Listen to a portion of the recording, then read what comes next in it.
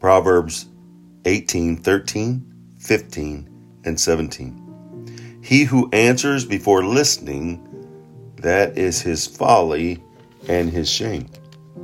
The heart of the discerning acquires knowledge.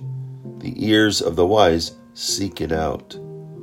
The first to present his case seems right, till another comes forward and questions him.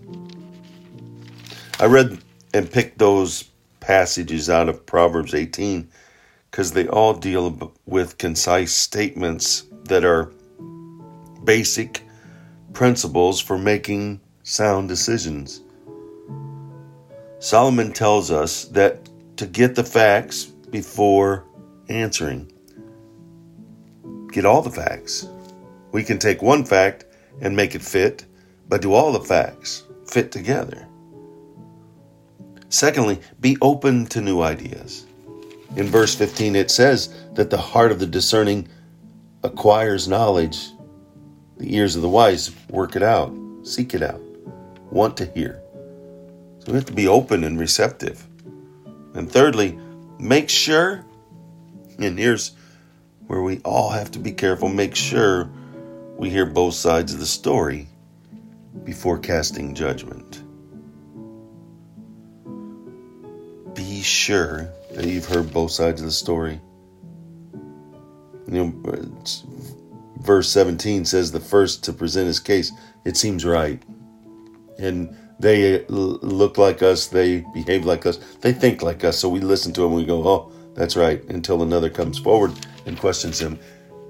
And it may not be, it may be different. We need to lift it all up to the Lord for his discerning wisdom to grant us the knowledge and the understanding and the peace to follow. All three of these principles center around seeking additional information.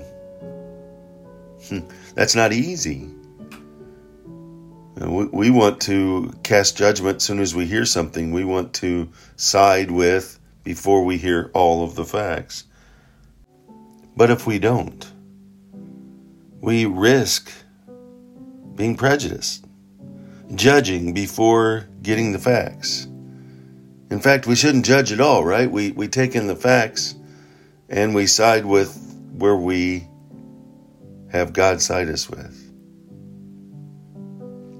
We need to be careful not to cast the first stone, but to listen.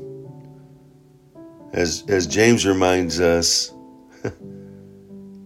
be quick to listen, slow to speak, and slow to become angry. We need to take it all in, and we need to turn to him and trust him, gaining all the knowledge that we can, and ask his discerning wisdom to guide us the pathway he desires. Go out, make it a wonderful, God-filled day of listening, gathering information, not being hasty. Listen for God. He'll guide you on the path he desires. Not easy? No. In fact, sometimes extremely difficult to hear his voice, to feel his leading in the chaos and the busyness of life, the rush that we're in, running under Satan's hand, right? That's the rush. Running under Satan's hand. We get in a rush. We got to go. No. Stop. Drop and pray.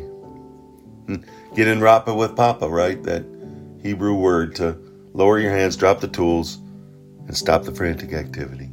Hupatasso, the Greek word to submit all that you are and get in proper alignment with God, allowing him to lead.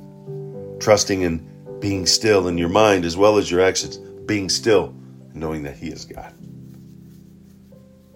Go out making a wonderful God-filled day, knowing he did it. Let's do it.